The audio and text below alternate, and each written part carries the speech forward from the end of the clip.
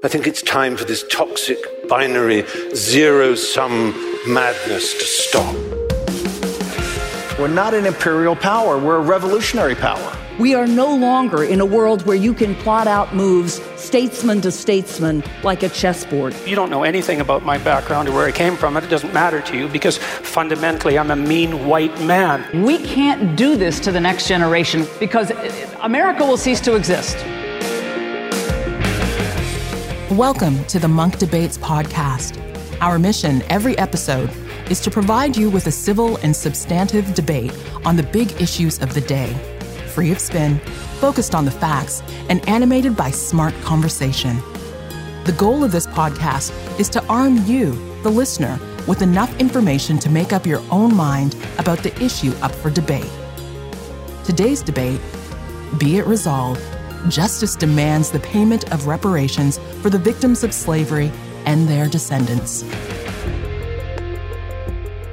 Black people in America are the descendants of Africans kidnapped and transported to the United States with the explicit complicity of the U.S. government and every arm of the United States lawmaking and law enforcement infrastructure. Subsequent discrimination directed against blacks is an injustice that must be formally acknowledged and addressed. That was Representative Sheila Jackson Lee of the U.S. Congress making the case for an official government study into reparations payments to the descendants of African slaves. Advocates of reparations argue they are essential to addressing the moral stain of slavery. Not only are reparations compensation for the indentured servitude suffered by previous generations, they are an important acknowledgement of the continuing economic impact of the institution of slavery on the lives of millions of Black Americans today. Opponents of reparations say Americans should not have to pay for the sins of their ancestors. The past should be left in the past, according to U.S. Senate Majority Leader Mitch McConnell. Yeah, I don't think reparations for something that happened 150 years ago for whom none of us currently living are responsible is a good idea. We tried to deal with our original sin of slavery by fighting a civil war, by passing landmark civil rights legislation. Reparations detractors argue they risk inflaming racial tensions even further and don't meaningfully address important issues facing Black Americans like mass incarceration, racial discrimination, and a lack of economic opportunity. On this installment of the Munk Debates, we challenge the essence of these arguments by debating the motion, be it resolved, justice demands the payment of reparations to the victims of slavery and their descendants. Joining us now are two people who've testified before the U.S. Congress on this very issue, reparations. Arguing for the motion is economist, author, and commentator Julianne Malveaux. Arguing against the motion is Quillette columnist and podcaster Coleman Hughes. Julianne, Coleman, welcome to the Munk Debate Podcast. Good to be here. Thank you. Glad to be here. Thanks for having me. As per convention, we're going to have the speaker arguing in favor of the motion provide their opening statement first. So, Julianne, I'm going to put 2 minutes on the clock and turn the proverbial microphone over to you. Let's have your opening remarks. Thank you. At the end of enslavement in 1865, formerly enslaved people were promised 40 acres and a mule. It was very clear that from the first enslaved people came here in 1619 until 1865, and in some cases even later than that, labor was extracted from them for no pay. People worked for generations and got nothing. So at the end of enslavement, they were pretty much on their own. There was a freedmen's bank that failed. Many would say it failed because of poor investments, but those poor investments came from companies like Chase and others. It did not come because of Black incompetence. In any case, at the time that enslavement ended, the 40 acres of the mule were supposed to be to get enslaved people started. That did not happen. A few people got it, but most didn't. There was a Reconstruction Authority established. It was almost impotent. Essentially, people of African descent were actively and constantly denied the opportunity to accumulate. Then after Reconstruction, Jim Crow laws were passed, again, denying people the opportunity to accumulate. Formerly enslaved people did accumulate despite that until Jim Crow laws happened. In 1880, the ratio of wealth, black to white, was $1 for every 36 white dollars. By 1910, that had dropped to $1 for every 13 white dollars. People were making progress, but economic envy prevented them from accumulating more. As a result, the reparations movement is really about restoring that which people lost. And lynching was a part of this. Lynching basically was a deterrent to economic accumulation. So there's so many reasons then that reparations make sense. We have a wealth gap that persists, that began at the end of enslavement, even before that. So it is time, it's overtime for this country to pay Black folks what they are owed. And I think that should happen sooner rather than later. Support H.R. 40. H.R. 40 simply calls for a study of how reparations might happen in this country. Julianne, thank you for those opening remarks. So, Coleman, our resolution before us, be it resolved, justice demands the payment of reparations for the victims of slavery and their descendants. You're arguing against the motion. Let's put 2 minutes on the clock for you. Your opening remarks, please. So, I actually agree with everything that Dr. Malveaux said about the long history of injustice against Black people in this country. The question is, how do we make that better today? So if we're talking about broad structural reforms, for example, criminal justice reform, something I'm very much in favor of, we're not going to get these reforms passed if we base them on the logic of reparations. If you think of the First Step Act, which disproportionately benefited Black federal inmates, something I very much supported, if that had been framed as a prison reparations act, even though it was the same policy, it would have been dead on arrival in Congress. So my argument is never against progressive policies themselves. It's basing them on the logic of a repayment for history. The end goal for me, and I think we share this, is to make the wound of slavery feel like it's been healed. But there's a treadmill effect, which is to say that every effort to compensate then gets defined down to zero. And affirmative action was originally intended as a compensation for Jim Crow. It used to be called compensatory justice. Now we've defined that down to zero. You know, national apologies for slavery that happened in 2008 and 2009, several different states. These didn't really work. So the idea that the next thing is going to work, I think, is confused. And what we should do is really focus on improving people's lives now. Okay. Thank you, Coleman. Just before I have both of you kind of reflect on what you've heard from each other in terms of your opening statements, Coleman's in a sense saying that there are real wounds of slavery. They could and should and need to be solved, but reparations is not the right vehicle to achieve that outcome. In fact, it could be a step back in terms of the political situation and building consensus to deal with the real problems facing Black Americans. Julianne, you've painted a powerful picture of not just the effects of slavery on the people who are actually indentured, but how the reverberations of slavery, the traumas of the institution of slavery continued on for decades and centuries afterwards, and that these need to be taken into account in the moral calculus that we approach this issue with. So, Julianne, give us your quick response to Coleman's key opening arguments. Well, first of all, affirmative action was never seen as reparations. Affirmative action was seen as quite something else. I do believe, I agree with Coleman about progressive public policy, but that still does not fix the past. And we end up with the scars of the past in terms of the wealth gap, the unemployment rate gap, and all the other gaps, health gap. NARC, the National African American Reparations Commission, is not just looking at dollars for individuals, but also looking at ways to repair communities, to repair health status, to repair communities in terms of gentrification and other things. This sounds very broad-reaching, but it is, because enslavement was a very broad-reaching institution. So I don't get Coleman's dismissiveness of reparations. And, national apology, whatever. That was done, but it's not a big thing because no action accompanied it. Any apology has to come with accompaniment. I disagree with his approach, although I appreciate the fact that he does see history the same way that I do. So, Coleman, what's your initial thoughts to the arguments that you've heard from Professor Malveaux? I think if you and I looked at the health problems facing Americans right now, or if we were to look at the criminal justice system, I bet our list of what the problems are would be overlapping substantially. the moment we try to make any of these problems better, whether it's healthcare or criminal justice, for example, we're talking about writing bills and getting them passed. And we're talking about making political arguments that truly make moral sense. So if we're talking about healthcare, for example, are we going to premise our argument for universal healthcare on a reparations-based claim? Or are we going to say people are just owed this because it's the right thing to do, regardless of whether their ancestors were enslaved or not?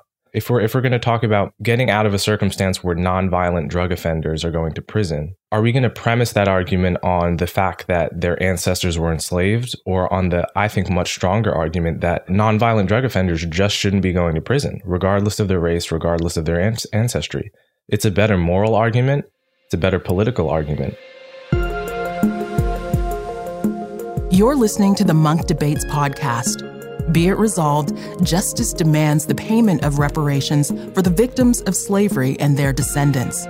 If you like this podcast, make sure to check out our other episodes, including debates on everything from impeachment to social media to Iran to the threat of China, all free to download or stream on our website, monkdebates.com. Let's rejoin the debate in progress. Be it resolved. Justice demands the payment of reparations for the victims of slavery and their descendants. So, Professor Malveaux, why do you think that the moral imperatives of reparations should, in a sense, trump what Coleman sees as, very challenging political realities that you face in the United States right now, of a polarized society, a society that's, in a sense, looking for cultural issues like reparations to clash over? Is there a danger here that the moral imperative drowns out the ability to achieve meaningful reform on important issues? Reparations and progressive public policy are not mutually exclusive. You can have both at the same time. The reparations argument really talks about what has been lost and what must be repaired. The progressive public policy argument, universal health care, prison reform, talks about the present and the injustices that are, some of which are a function of enslavement, such as the whole prison industrial complex, which basically has its roots in enslavement. But in any case, that's good public policy to say that people should not be going to jail for 30 years for a couple of joints. So I think that Coleman seems to just have an aversion to the word reparations. And I think the whole notion of being politically pragmatic is why we're in the situation in this country as we are today. There are too many, not only white people, but also Black people who don't understand the reality of enslavement and its reverberations. If you go to parts of the South, some people still think that the South won the Civil War. I'm laughing, but it's literally true. It's often taught in the schools that this was about states' rights. It was not about enslavement. And you can get all kinds of arguments to basically distort history. But our nation needs to know the history, needs to know why people are demanding reparations, needs to know what's happened to people. It takes a very evil brain to figure out not only enslavement, but 4,000 lynchings in this country. It takes a very evil brain to invent the implements of enslavement. This was evil. It was pure evil. And it's at the very roots of our country. You can't fix it unless you begin to address it. So, Coleman, here in Canada, for instance, we've just gone through a long process of attempting to reconcile with our First Nations, our Aboriginal communities. And part of that has been an acknowledgement and addressing, including financial remuneration to the victims of what were called residential schools. These were state-run schools that the children of Aboriginals were put into against their will.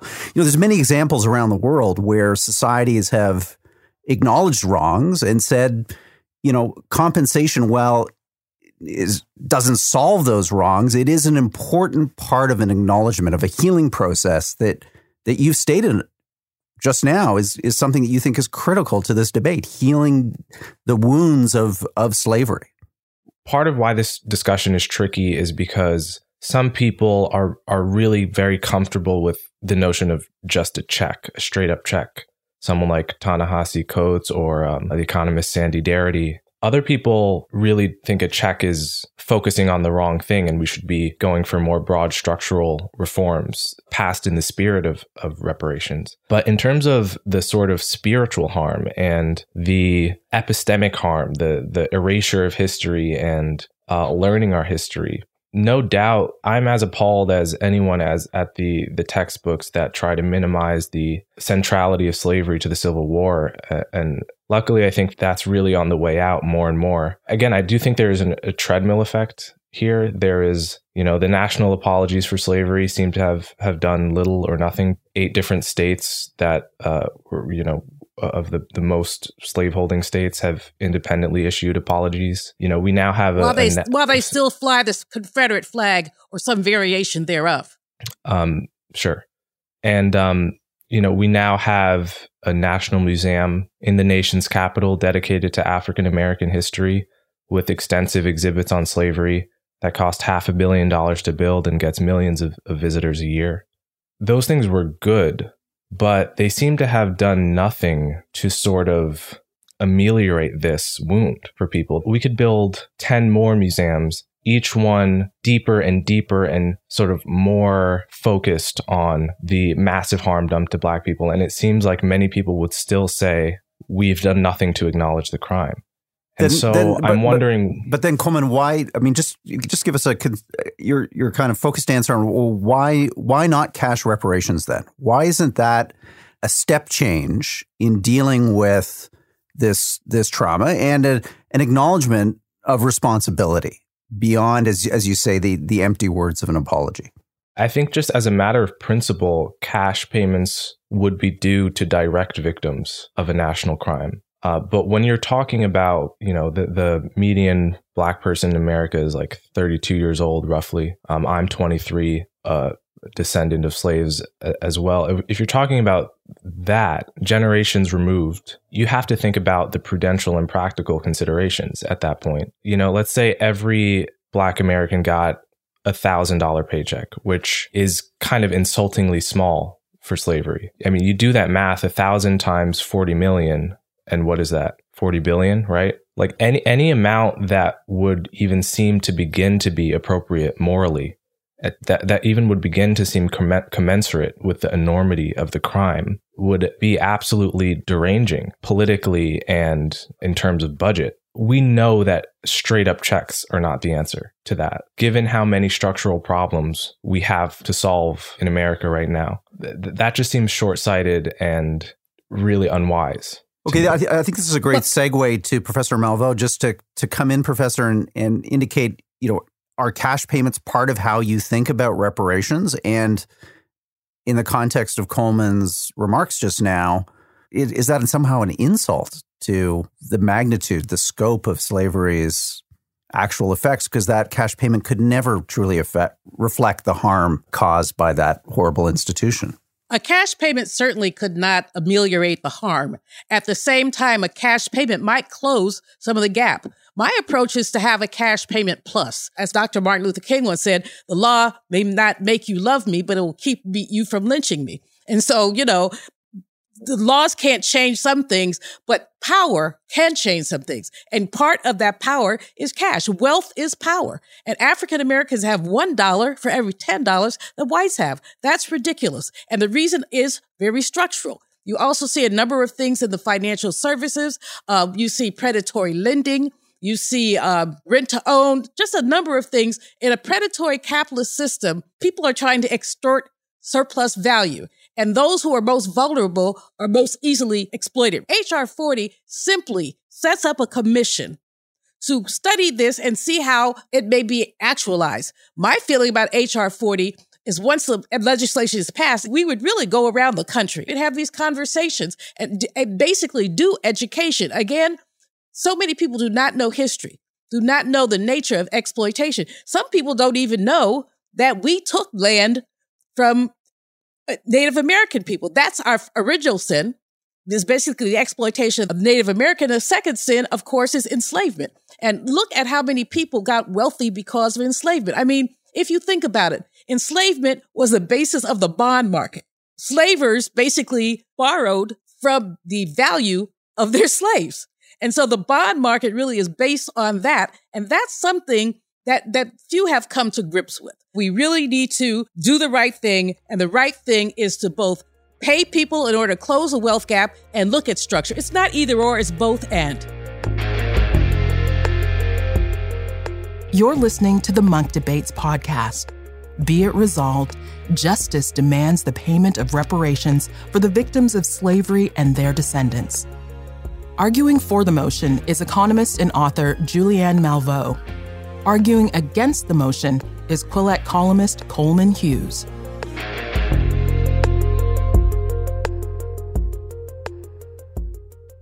Coleman, when you testified in front of Congress about Bill H.R. 40, you indicated that you felt that reparations played into a narrative that positioned Black Americans as victims, as opposed to individuals with their own agency. Can you expand on your thinking there and what you were getting at as you testified to Congress on that specific point? If I look around the world at multi-ethnic societies that have oppressed minorities in various ways, I don't see any examples of a group that rose from relative poverty to affluence primarily by adopting a stance of victimhood and political demands. It suggests something about the disutility of the victimhood mindset. Their narrative of always being a victim, even if those grievances are valid, is actually unhelpful in terms of their own success. If you're in academia, you're encouraged to take that stance. If you're writing, but like in everyday life, it's a very kind of common sense attitude that things go wrong, you press forward. You don't always focus on the ways in which you've been harmed. You know, I'm not a victim. I don't think Black people are victims. I think we're victors. We managed to get through enslavement. We managed to get through Jim Crow. We managed to get through all of the things that happened to us. That's not the point. No one is claiming victimhood. What we are saying is we were harmed and we want to be made whole. Doesn't make anybody a victim. It means that people simply want to be made whole. If somebody hits your car and you go to get justice, that does not make you a victim. It means you want to get paid because your car was hit. If somebody steals your land and you go to court to get it back, that doesn't make you a victim. So the victimhood argument, I think you've used that argument. I heard you use it at the hearings, and I thought it was absolutely wrong, and I still do. People are not encouraged to be victims. People want justice. Okay, let's bring Coleman in. Please. I just think the analogy there presupposes the intergenerational group as a single unit. It's not, if you hit my car, obviously I'm going to want to be made whole by you, and I'm right to. But if your grandfather hits my grandfather's car, our legal system does not have a recourse for me to get damages from you. That's only because of statute of limitations. If indeed you took my land, I can document it was my land. You took it. You die. Your kids get it. I can still sue your kids, maybe statute of limitations, but you have passed the benefit of your stealing to your children and to your children's children. And there is nothing about a victim to say, you're going to pay me my money. There's nothing about a victim that says, I want justice. And that's what reparations is about. It's about justice. It's not about victimhood. I take strong objection to the use of the term victim when I look at our people and the amazing things that they've done, despite all odds. But there still is injustice, and the injustice is manifested in the wealth gap. Yeah, Coleman, let's talk about the wealth gap, because this statistic, the Black Americans have 1/10 the savings of white Americans. We understand now through sociology that poverty is an intergenerational disease, that if you in a previous generation have experienced really challenging life outcomes, that the effects of that reverberate on through multiple generations. So why wouldn't you see cash payments around reparations as a way to kind of address that multi-generational effect of wealth confiscation, wealth appropriation that Black Americans suffered profoundly in the 18th and 19th centuries? I think the problems of poverty are in general much more complicated than a simple lack of cash. If you think about Lyndon Johnson's War on Poverty, that was an extremely costly expansion of government jobs programs, lots of welfare checks. And this administration today, here and now, declares unconditional war on poverty in America. For the war against poverty will not be won here in Washington. It must be won in the field, in every private home, in every public office.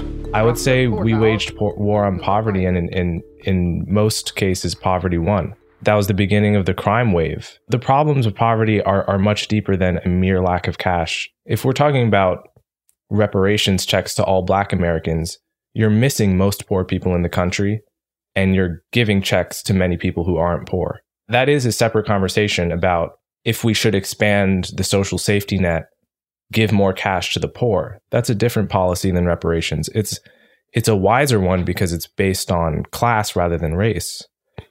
I don't know why it's wiser to avoid what was done to Black people.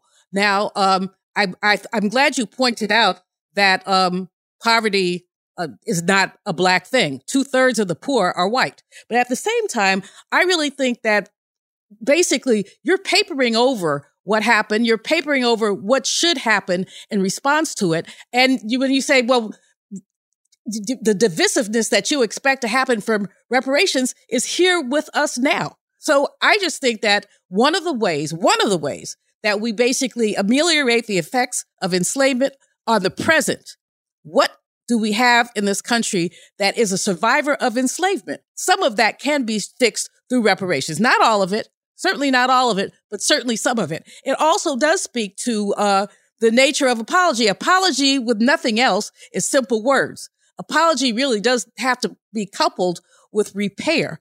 And then finally, the question of the class distribution of the Black community, while worth noting, there are African-American people who indeed are quite wealthy.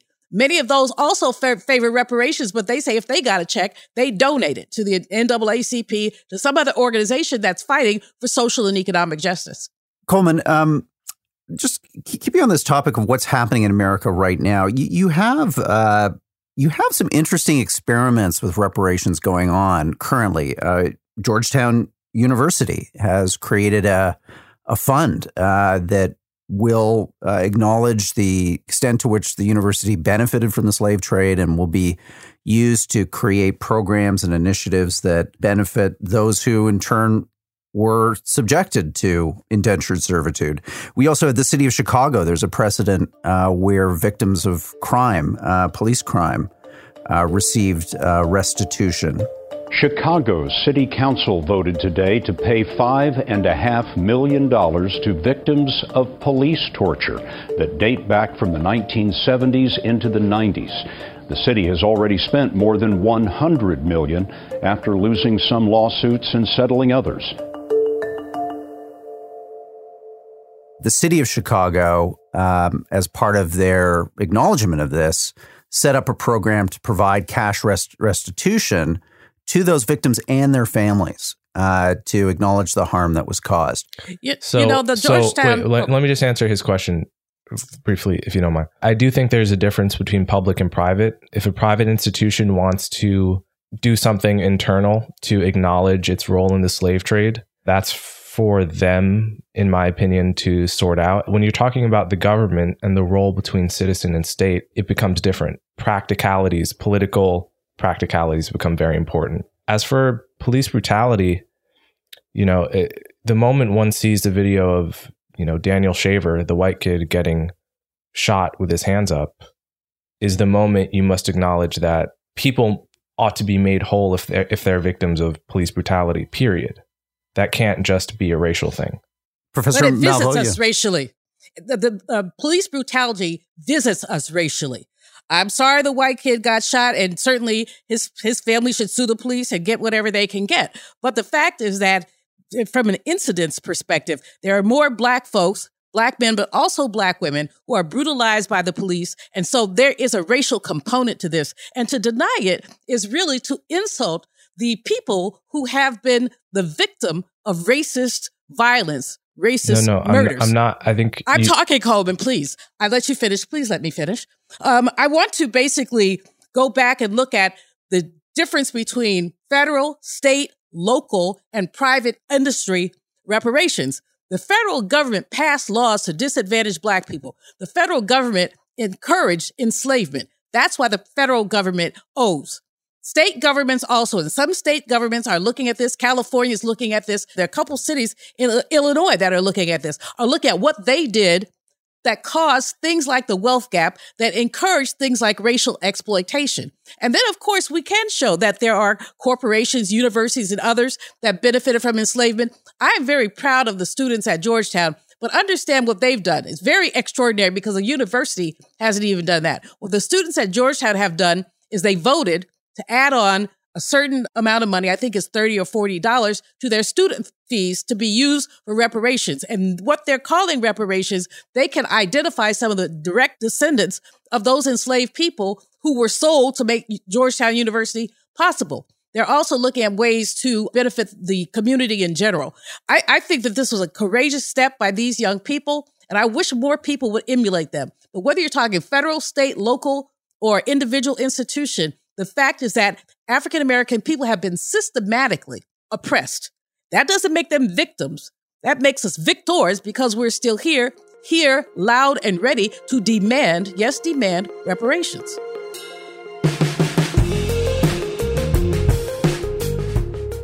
You're listening to the Munk Debates Podcast. Be it resolved, justice demands the payment of reparations for the victims of slavery and their descendants. Arguing for the motion is economist and author Julianne Malveaux. Arguing against the motion is Quillette columnist Coleman Hughes. Let's rejoin the debate in progress.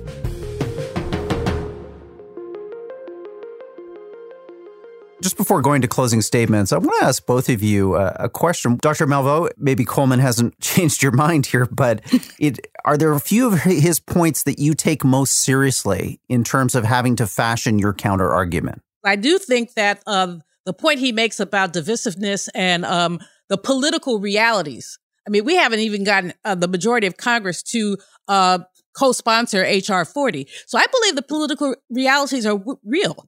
But if you look at, let's say, 1840, when people wanted the federal government to abolish enslavement, everyone said that couldn't happen and people kept fighting for it. So while I think the political realities are real, I think it's also real to continue to fight for reparations. And I tell you, I am as firmly committed to this as I am to anything else. I will also say that in terms of future generations, whether there are reparations or not, the reparation fight informs young people of what folks are willing to do to get justice. I don't want anyone to see themselves as a victim. Quite frankly, I think of Black people as philanthropists because we built this country and didn't get paid for it. We gave our labor. So that's my approach. But I do appreciate that one point. So, Coleman, which of Dr. Malveau's arguments do you think warrants the most consideration when people are engaging with this debate and trying to understand what are the important issues and what should we be focusing this debate around? I would say probably the depth of the historical injury. Most people don't know, and we haven't even talked about all of the examples of Black people being harmed by their white neighbors, the U.S. government, state governments, etc. So I think the most compelling point is simply the listing of historical wrongs and the acknowledging the depth of those wrongs. Thank you, Coleman.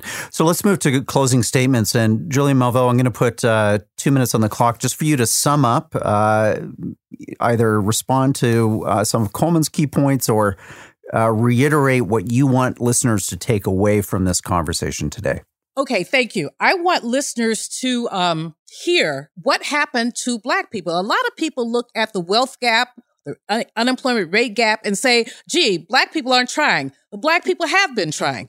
They say Black people aren't saving. That's why you don't have wealth. But if we saved every discretionary dollar we had, that would not close the wealth gap. This is endemic, it's systematic, and it needs to be addressed. And dealing with reparations, both in terms of thinking about it and talk about it, but also in terms of addressing it, is one of the ways of dealing with this. I want your listeners, if they're not history buffs, to become at least historically knowledgeable about the reality of lynching and what it did to Black people. Black people couldn't get loans from banks. When John Johnson started Ebony magazine, he had to hock his mother's furniture to get the loan, whereas they wouldn't give it to him for a business idea. The wrongs reverberate, and reparations is one of the many ways to make it right. It's social and economic justice. It is a moral imperative, and any white person who does not believe in reparations or in repair is really saying, I'm content to live off the benefits of exploitation, because you didn't have to have slaves to benefit from enslavement. And the very economic foundation of our country is built on enslavement. Thank you, Professor Malveaux. Okay, we're going to give the last word to you, Coleman. I'm going to put 2 minutes on the clock, and please sum up this debate for us. What do you want listeners to take away from this conversation? I don't think the debate over reparations is a referendum over whether Black people have been uniquely wronged throughout American history. That should go without saying. To me, the problems of 2020 are so complex and so different than the problems of the past. Yes, there's a big wealth gap between Blacks and whites. There's also huge wealth gaps between other groups that are never talked about. And there's no wealth gap bigger than the one between the poor and the rich. And if we're talking about what makes sense from a policy proposal standpoint, from a moral and political standpoint, the idea that you bound a group of people by a historical wrong that is every day receding further and further into the past, and you make a claim only to them specifically, that's a dead end for us. Coleman, Julianne, thank you so much for this civil and substantive debate today. This is a difficult issue. It's one of the most trenchant and compelling public and social issues that is part of the public debate today. You've both approached this with great civility and a sense of history and a willingness to listen. So it's been a real contribution to this debate. On behalf of the Munk Debates, I want to thank you both. Thank you. Thanks very much.